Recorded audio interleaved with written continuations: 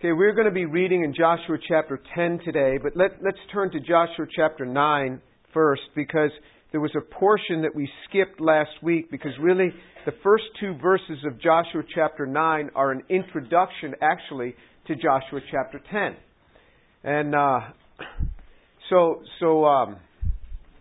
here's what it says, Joshua chapter 9 verse 1. Now it came about when all the kings who were beyond the Jordan in the hill country and in the lowland and all the coast of the great sea toward Lebanon, the Hittite, the Amorite, the Canaanite, the Perizzite, the Hivite, and the Jebusite heard of it, that they gathered themselves together with one accord to fight Joshua with all Israel. So let me reiterate where we were. So the children of Israel wandered here in the desert for about 40 years. They came up from the east side and they attacked the two kings, Sihon and Og, that were on the east side of the Jordan, and overcame them. So they're already controlling this side of the Jordan. Here's the Jordan River, runs from here to here, from the Sea of Galilee, of the Sea of Chinnereth, all the way down to the Dead Sea. Dead Sea is the lowest point on earth, 1,300 feet below sea level. And then they came across the Jordan here. We read about that. They came across the Jordan. They attacked Jericho. They set up a home base in this place, Gilgal.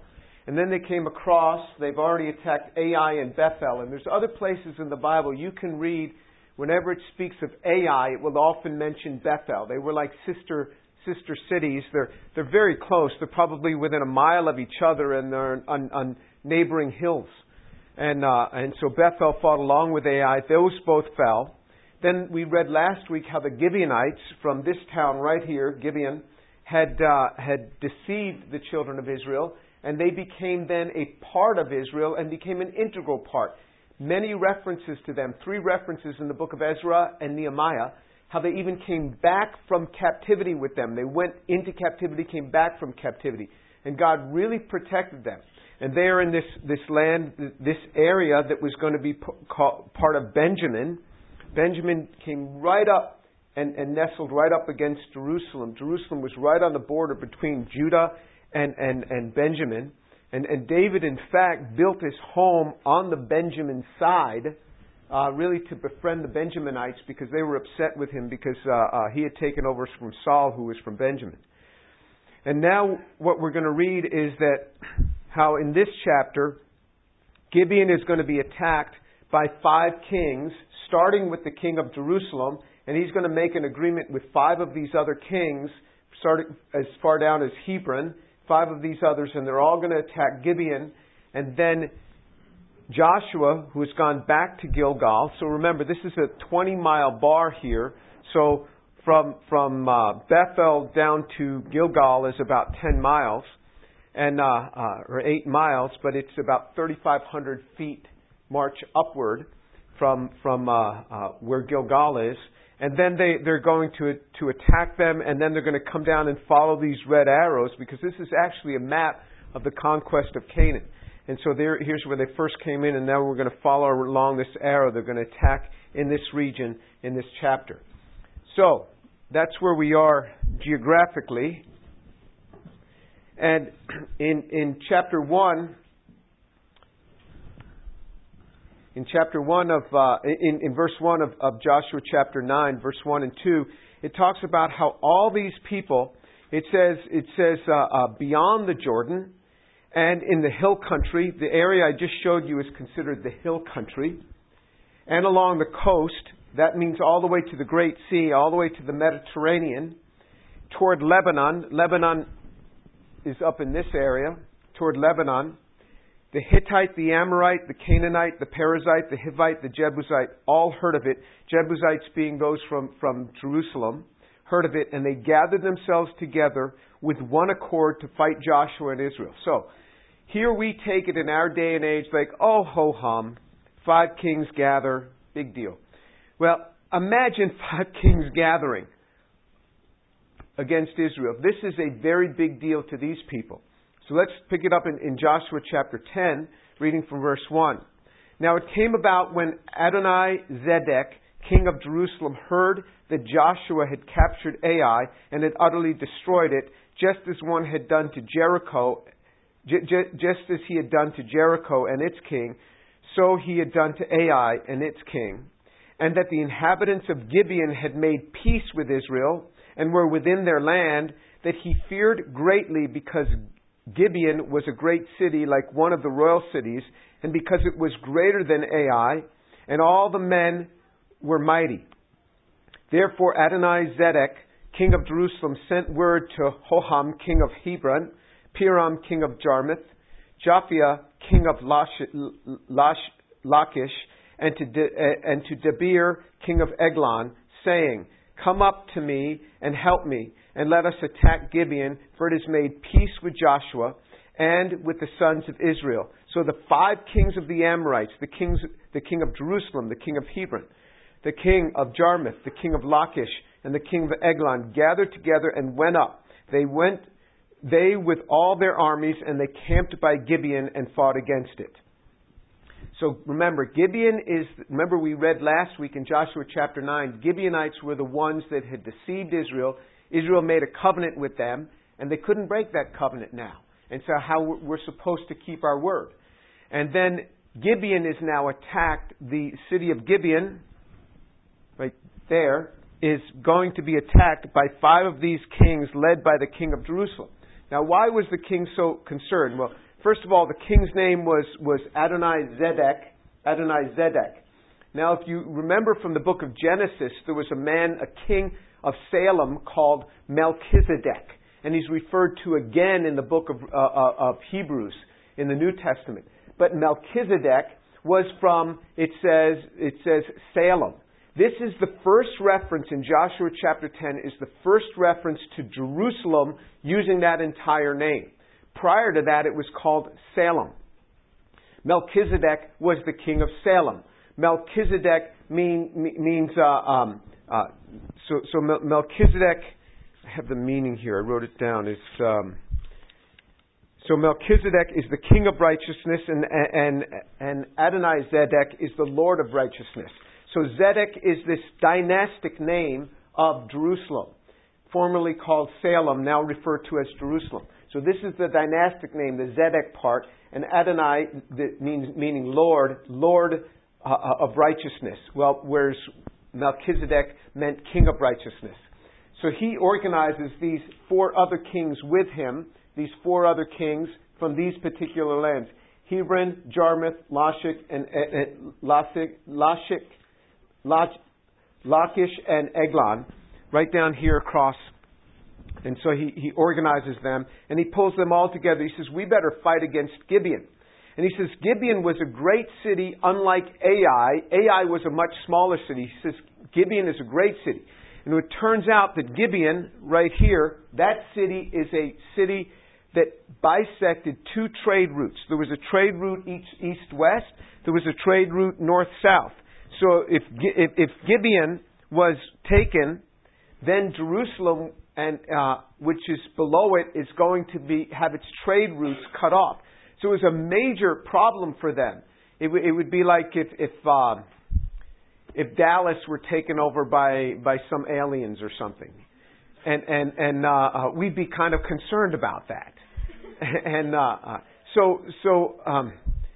was going to say a people group, but I've learned I'm not allowed to mention any people group names.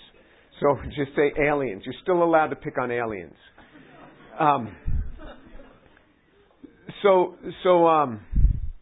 Anyway, where were we? So he's really concerned about this, and so he gathers these 5 kings, and they come up against Gibeon. Now remember, Gibeon had submitted itself to become a vassal state of the children of Israel. So they don't have to fight their own battles. Part of being a vassal state is that they get Israel to defend them. Plus, there's 5 kings coming against this city of Gibeon. So in verse 6, the men of Gibeon sent word to Joshua to the camp at Gilgal, saying, do not abandon your servants. Come up to us quickly and save us, for all the kings of the Amorites that live in the hill country have assembled against us. Verse 7 of Joshua chapter 10. So Joshua went up from Gilgal, he and all the people of war with him, and all the valiant warriors. The Lord said to Joshua, do not fear them, for I have given them into your hands. Not one of them shall stand before you. Now we're going to come back and spend some time on that verse in just a moment, but let's continue on through. So Joshua came upon them suddenly by marching all night from Gilgal. And the Lord confounded them before Israel, and He slew them with a great slaughter at Gibeon. And He pursued them by the way of the ascent of Beth Horon, and struck them as far as Azekah and Mekkedah.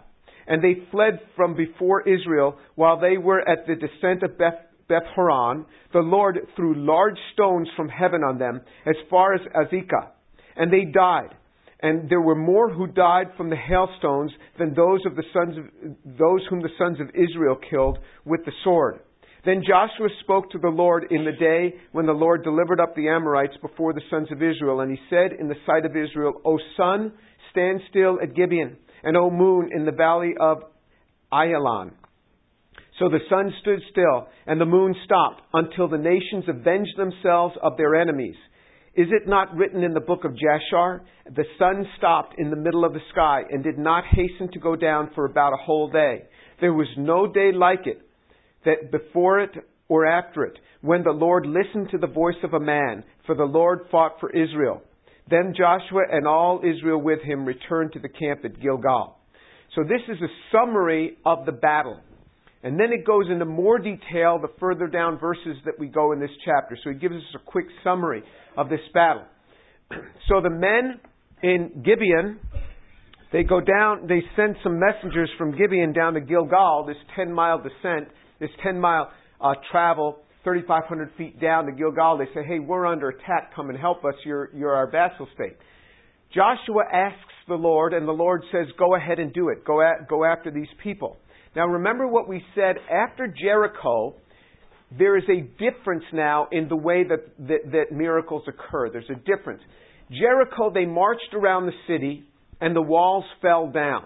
The walls not only fell down, the ground probably opened up because it says the walls fell flat. You don't get all those stones to fall flat unless the ground is going to open up and consume that, because it says the people ran in straight ahead. They were just marching around the city and they shout and the walls fall. In this case, and from here on in, they're exercising military strategy. In the midst of the exercising of military strategy, they see God doing miracles. And this is what life is like. That sometimes you just see miracles. God just miraculously intercedes. And other times you've got to go about your daily work. And then in that, God does miracles. God does things in our daily work. But they were doing their daily battle. They went up and they marched against him. It says, so Joshua went up from Gilgal, he and all the people of war with him, and all the valiant warriors. And then in verse 9 it says, so Joshua came upon them suddenly by marching all night from Gilgal. So they were totally unaware of this. So he surprised them. And this is what we're going to see. He wins victory after victory by surprising them. You may say, well, that's not fair. He should announce himself. I mean, he should be, he shouldn't overwhelm them like this. No, he overwhelmed them. And in war, there is surprise. Surprise! We're here. We marched all night. And he marched all night, 3,500 feet up this mountain, and they attacked him. And they attacked those 5 kings that had gathered around Gibeon. They attacked the 5 kings, and it says that they attacked them, and it says now in verse 10, and the Lord confounded them before Israel. So it is not just human attack. It is not just us who go into our work and do our work. It says, and God confounded them before Israel. So you see, God is working very closely with them. If you want to walk as a believer, if you want to walk as a believer, not to say that you're not a believer, but if you want to walk as a believer in your line of work, if you will trust the Lord to do amazing things through you, you will accomplish far more in your careers than you had ever imagined possible just based on your own knowledge. And I have seen this over and over again. I have people come up to me and they say, how do you manage all this? How do you have all these projects going? I'm like, I don't know.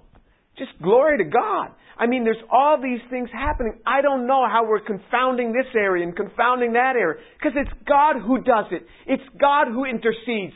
Do you see that as believers, it is God who intercedes on our lives. It is God who does these things. You can make a decision to just walk like a normal person walks. To have no particular difference between you and any other physician or any other engineer or any other scientist or any other business person of the world. You can make a decision that you're just going to do this all on your own. You are free to do that. Or you can say, no, I'm a believer. I'm going to walk as a believer. And I'm going to trust God to do amazing things through my life as a believer. That's the difference. Very few believers ever tap into this. That, Lord, I am going to believe you to do great things through my life. Most of the time what happens is we just get our own little pity parties and oh, woe is me, the Lord must be against me, oh, woe is me. This is not the testimony of Scripture. It is not. The testimony of Scripture is that He stands with His people. The testimony of Scripture is that even in the midst of tribulation, even in the midst of difficulty, we can shine. We can shine spiritually. This is what He has for you if you will take it. The Lord is confounding these people in front of Him. Yes, it's not easy. He did what nobody thought Israel would do. He marched all night up this mountain, 3,500 feet, and it's hard to march on that stuff. Shireen and I had just a couple years ago,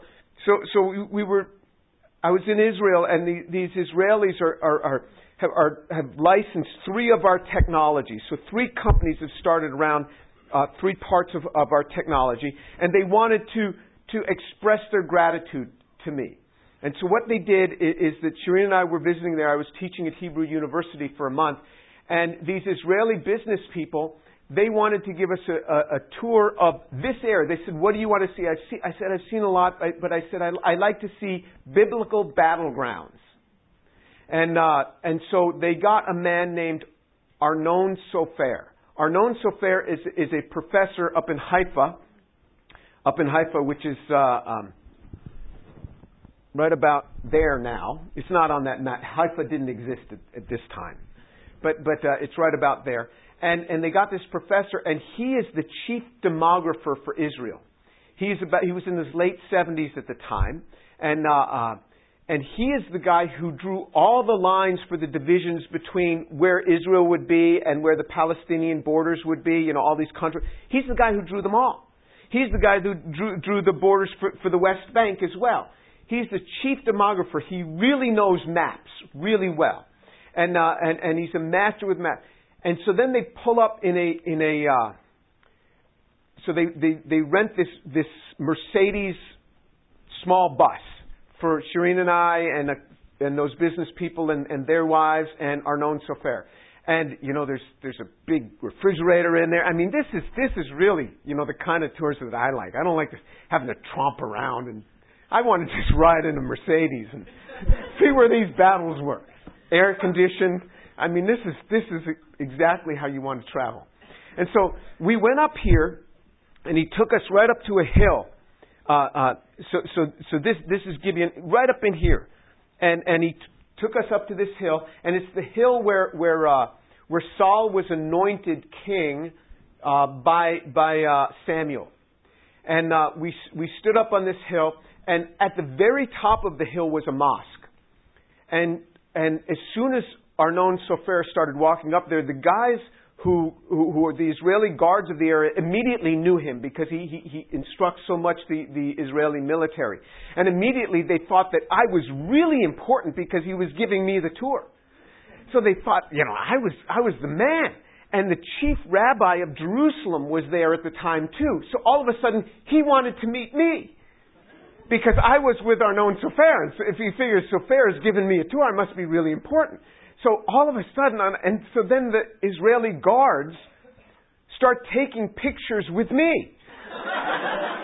And I'm trying to explain to them, I'm really not that important. I mean, but they thought I was. And because we had this really nice vehicle and everything. And so then he wanted us to have a better view. So they opened up a special door and allowed us on the roof of the mosque. I mean, this is not normally allowed. But, I was this important guy. And from the roof of the mosque, you stand up there, you can just look across. You can see Jerusalem, you can see Hebron, you can see all the different cities around this.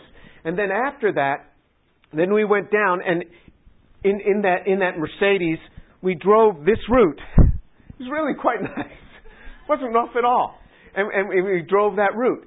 And we stopped at all these different towns that Joshua had attacked.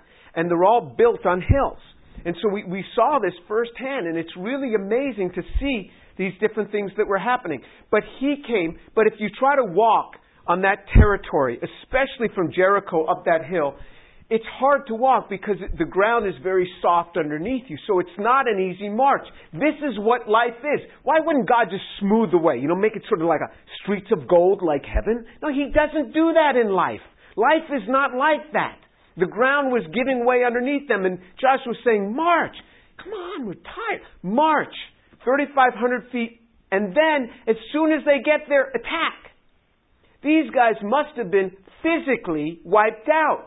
This is the way Christian life is. It is not always easy. But then God works miraculously within that. It is not always easy. You got exams you got to study for. Why doesn't God just, wave some magic wand and, just download the data into my mind? He can certainly do that. But He doesn't. That is not the way He operates. And so it is hard labor. But then God is confounding the enemy before them. And then what He does is He starts striking them with hailstones. So from the descent of Beth Horon, He threw stones from heaven on them as far as Azekah. So where's Beth Horon? I don't see it. Here's Azekah. So Beth Horon is about in here. So there was just a short segment in here. This is Beth Shemesh. I don't think that's Beth Horon. But it was just this short segment in here. So over a short segment, He starts casting down hailstones that kill more people than the sword killed. God's really working for them. So the miracles are coming while they're laboring in this. And then they go through, and then Joshua says, we need more daylight here. So he had marched all night, attacked them by surprise, and now he needs more daylight. And there was something that has never happened before. And some people, I've read different writings on this, how do people interpret this?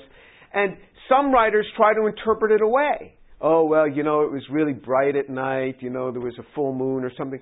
But then, if that were just the case, you would have to say, what's the big deal about it? There's full moons all the time. Sometimes there's nights that are lighter than others. But no, this was really miraculous. This was something that never happened before. And it says right here that something like this has never happened before. Is it not written in the book of Jashar? Jashar is referenced several times in the Old Testament. We don't have that book. That is not a book that human beings have found.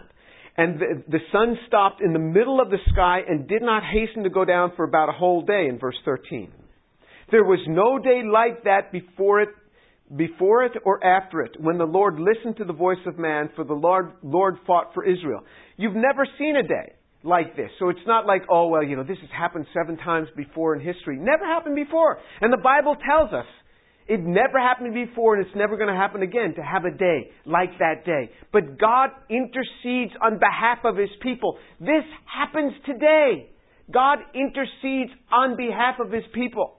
I have prayed so many times over my own research work. You say, well, why do you do that? Because if I were a farmer, I'd pray over my crops. But I'm not a farmer. I don't know how to farm. But I know how to have a laboratory. So this is where I'm going to pray. This is the little place, in this little spot in human history, this little window in human history, all of human history, is where He has placed me. And I'm going to pray because that's my plot of land. And I'm going to pray that God moves and does great things through our work, things that I never could have imagined. You can do the same thing if you will but believe. The Scripture says, whoever comes to God must believe that He is and that He is the rewarder of those who seek Him, in Hebrews 11:6. Whoever comes to God must believe that He is and that He is the rewarder of those who seek Him.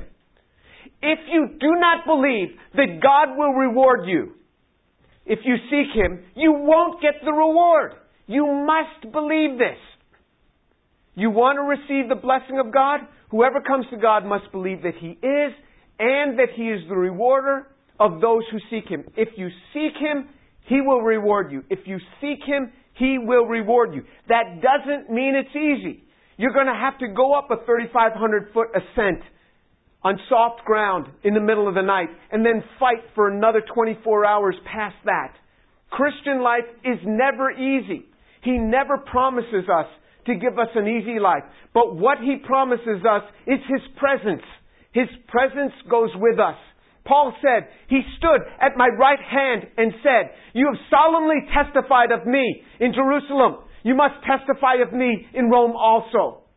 And Paul did not know at the time that on his way to getting to Rome, you'd say, okay, Jesus has said I'm going to Rome to testify also. Okay, maybe He'll just pick me up, boom, I'm transported there. He's done that before in the Bible. He has, like with Stephen the evangelist. He did this. But why didn't he just do this again? He didn't just do it again. He didn't just do it. That was actually with Philip. But he didn't just do it again. What he did with Paul is he said, oh, by the way, you're going to take the scenic route. You're going to spend 2 years in prison in Caesarea on your way to Rome. Small detail I just never told you in the beginning. Oh, and by the way, Paul, you're also going to be involved in a shipwreck. And you're going to be stuck on the island of Malta for 4 months. Oh, and a viper is going to bite you as well. And then you're going to get to Rome. It's like, imagine if he had told Paul all that up front. Paul would be like, no, it's okay. I'd rather not go. I mean, he doesn't tell us up front. I mean, if he told us up front the problems we're going to go through, the pains we're going to go through, who'd do it? Who would do it? So you don't tell them. It's like when I hire students, I know what the project's going to be like. I mean, it's trench work. And they're going to be chained to that bench and they're going to work. But I don't tell them that. I said, this is going to be great. You have no idea. You're going to be a rock star. When you graduate from this, you're going to be a rock star. This is such an amazing project. And in my mind, I know the hours that they're going to have to go through. But I don't tell them. They don't have to know. I wouldn't be able to recruit anybody. So this is what happens in life. This is part of life. Let's turn to Romans chapter 8. Romans chapter 8.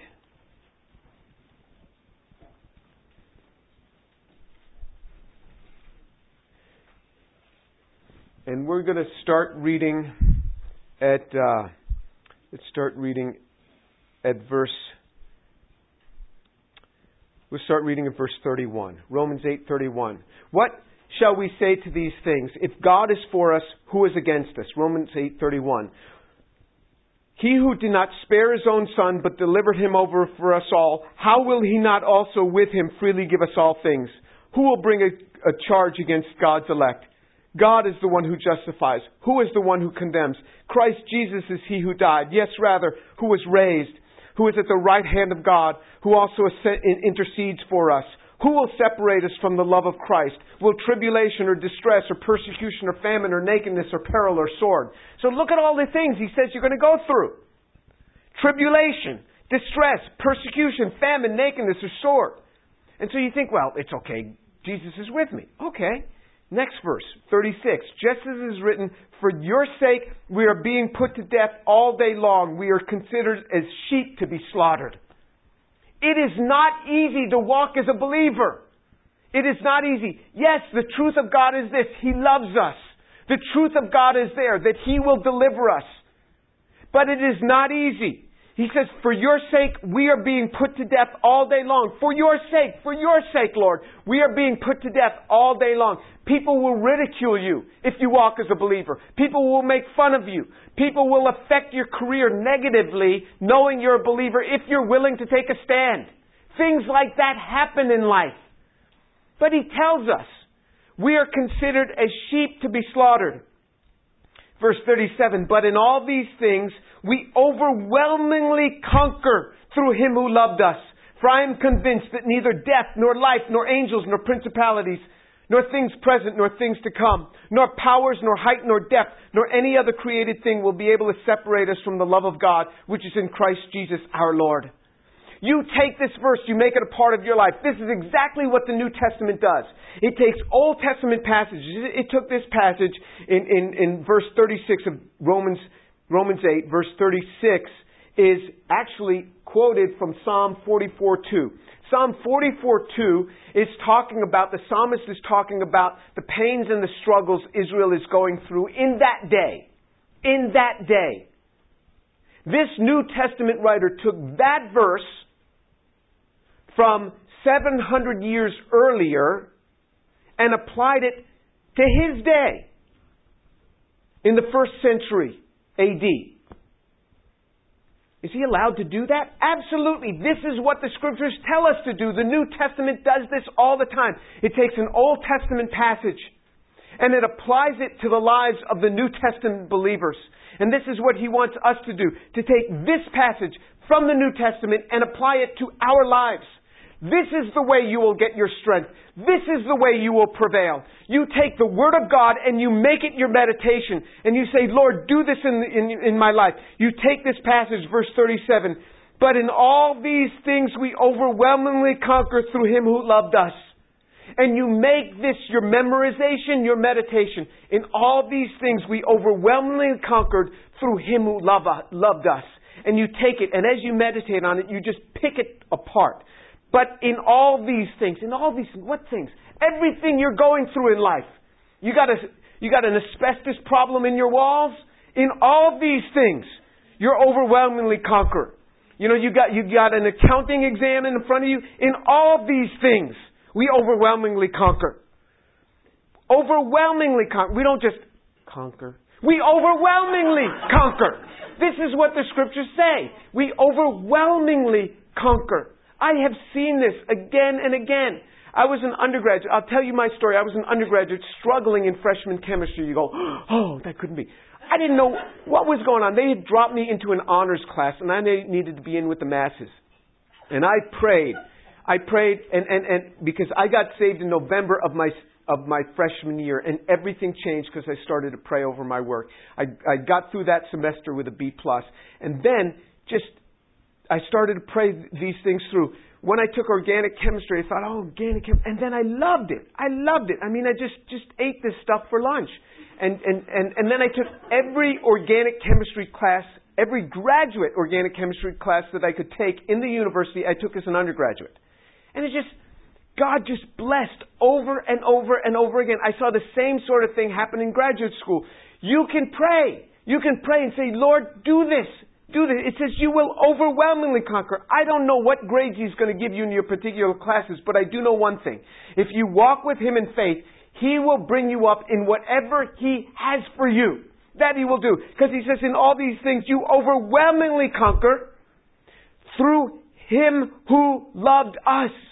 Through Him, through Jesus. Lord, you love me. So you see, when you take that one verse and you make it your meditation, how rich it is. How all of this is there. Lord, you love me. That's even in this verse. You just pull it right into yourself and you will prevail. You will prevail. This is the testimony. Why else would He give us Joshua chapter 10? Why would He give it to us? If not to encourage us to take hold of what's there. If not to encourage us to believe what's there for our own lives. It's not just a history book. This is our life. The Scripture says, this is not an idle word for you in Deuteronomy chapter 32. Indeed, it is your life. This is your life. Take it and walk in it. Let's pray.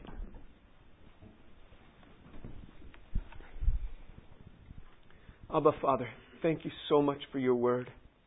Lord, I praise you and I thank you for the Word of God and for the power of the Holy Spirit. I pray, Lord, for these young people that you would fill them to overflowing with the Holy Spirit. Father, for those that know you, let them take hold of you and walk in the truth of your Word. And Lord, for those that don't know you or for those that have wandered away from the faith, Lord, I pray that you would draw them to the feet of Jesus, that they would draw to the feet of Jesus in repentance and say, Lord, forgive me because I am a sinner, and come into my life. And Father, that you would do a great thing through their lives. Lord, before their hearts become too hardened, may they come to you or come back to you. Have mercy on these young people, I pray. Lord, I pray that they'd be able to take your word and extract precious truth for their own lives. For the glory of our Lord Jesus Christ, I pray. Amen.